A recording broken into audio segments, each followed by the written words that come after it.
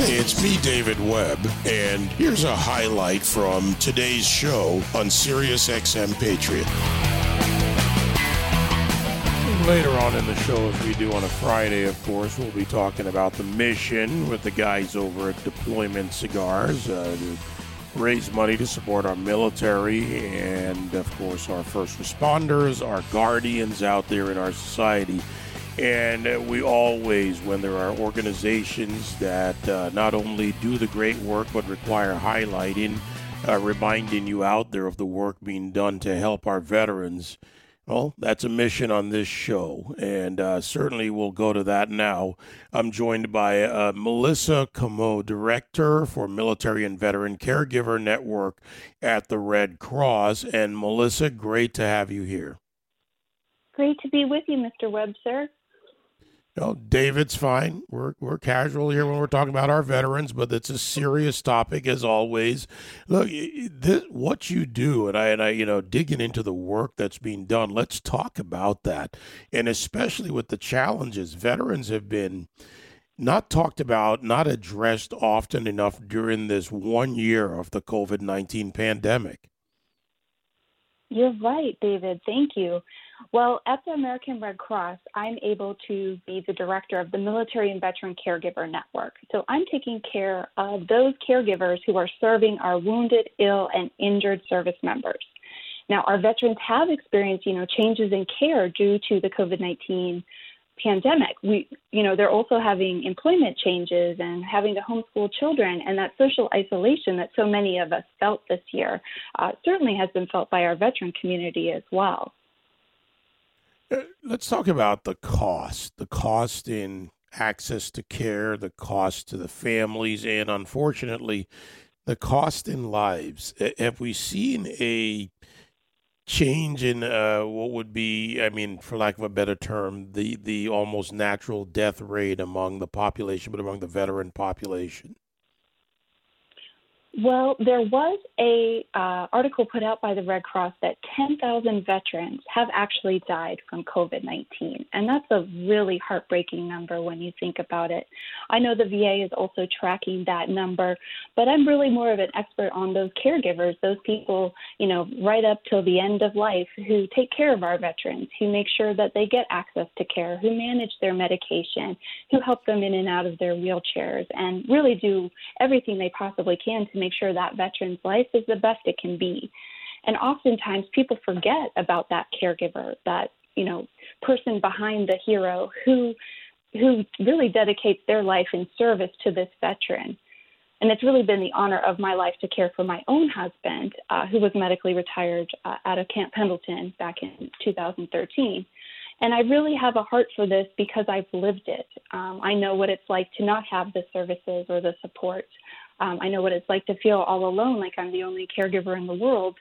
And I really wanted to inspire change there. And the Red Cross has done nothing but build on this program that we've developed.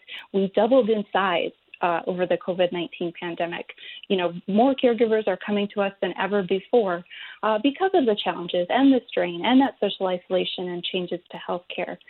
Caregivers do play an important role in the cost of healthcare, providing, billions of dollars of savings that would otherwise be needed by the Department of Veterans Affairs or our healthcare. So as you mentioned, the Department of Veterans Affairs, Melissa, let's talk about this new initiative, or reinvigorated initiative when it comes to our caregivers. The caregiver component for many years was not really fully addressed. And, this is a focus now within the VA. So where the Veterans Administration, Red Cross, and other organizations can focus on this, what are some of the key things they need to do to help those caregivers?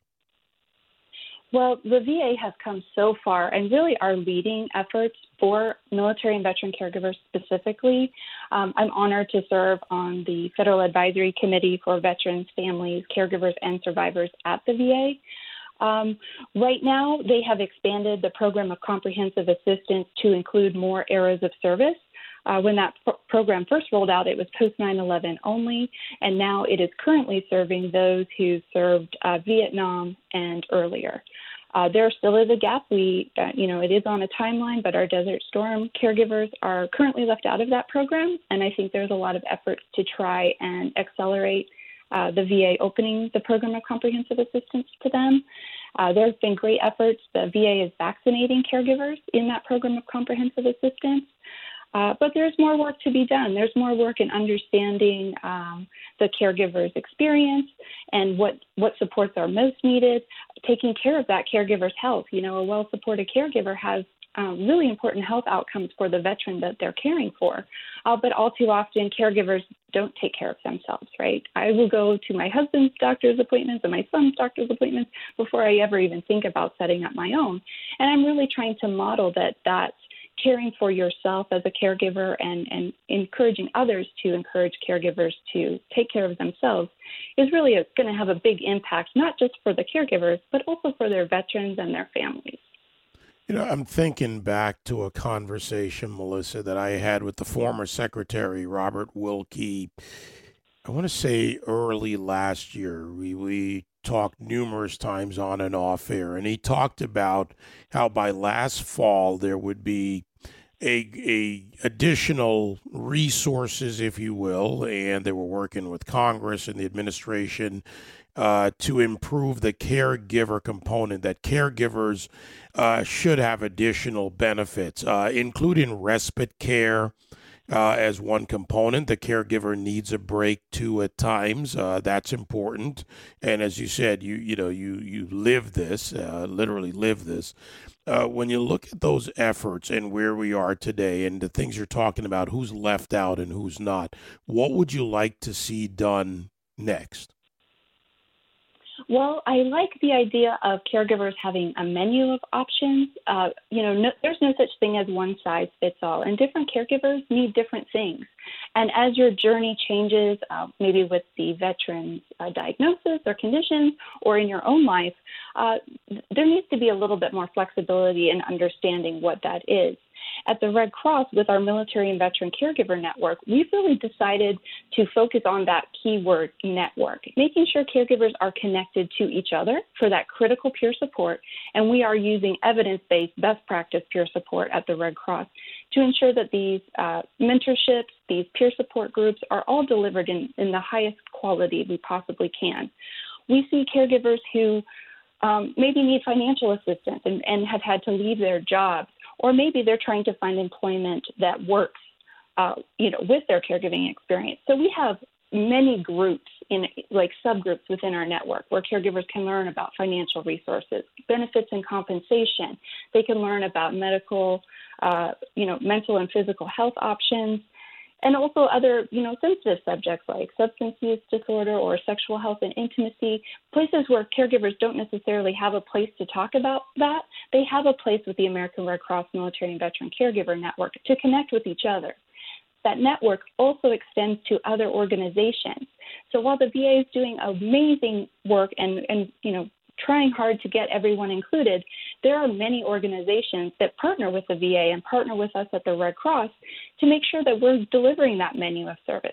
Some caregivers would like to go on retreats. Other caregivers are looking for, home care items or help with scholarships to school. Creating a network where caregivers can connect with each other, as well as a network of supporters, including the VA and our great partners, has really been impactful for these caregivers. And I think that's really why we, just continue to grow. The pandemic really accelerated people coming to us. And I'm, just so grateful we built this with the idea we could support all 5.5 million military and veteran caregivers in the United States. Yeah, no, it's important, and it's also personal to me. I can tell you that literally when this show ends today, I'm going to sit down with one of the top experts in adult daycare and adult care in this country, and talk about this very issue. So, I take this to that point that private organizations, partnerships with the VA, with the Red Cross are important because 5.5 million is a big number. The VA can't do it all. The Red Cross can't do it all. But if, organizations want to help, they've got to make sure that they're not only just able, but capable and careful at the same time to do the job in whatever aspect or in a way they want to help in their particular expertise or otherwise. Yes, you're absolutely right. And veterans themselves want to receive care in different ways. And we have rural caregivers and veterans, and we have those who want to age in place, getting their care at home. Making sure that we are not looking at it as a one-size-fits-all solution, but really a collaborative effort where organizations, the VA, and even corporations are stepping up to support caregivers in every way that they possibly can. Well, there is a lot more to be done on this. When we first started talking about this in earnest last year and the approach to building out and helping caregivers and partnerships, whether it's through the Office of Strategic Partnerships at VA that I'm working with and other groups that are out there working to do their part. I'm glad to see this effort move forward. I'm glad that the Red Cross has really stepped into this even more heartily. I'll say it right here on air because I have no prohibitions about saying what's on my mind, as you can guess, Melissa. But I want you and I to have a very good conversation. The person I'm meeting with, and who's on my team, was on one of those caregiver calls with the VA recently. So you and I have more to talk about and more work to do together. Yes, sir. I hear you mention the Office of Strategic Partnerships. We at the Red Cross love working with them because it is a good strategy to think about partnering to provide the different services and supports that our community so desperately needs. Well, Melissa, I thank you for the work you're doing. And for your husband, Semper Fi, and you and I will be talking off air very soon. Thank you. Thank you, David. And I just want to remind you that March is Red Cross Month, and we are so grateful that we were able to talk with you today. Appreciate you so much, sir. Thank you. Again, Melissa Comeau, Director for Military and Veterans Caregiver Network at the Red Cross. 866-95-PATRIOT, 957-2874. Quick break. I'll be right back.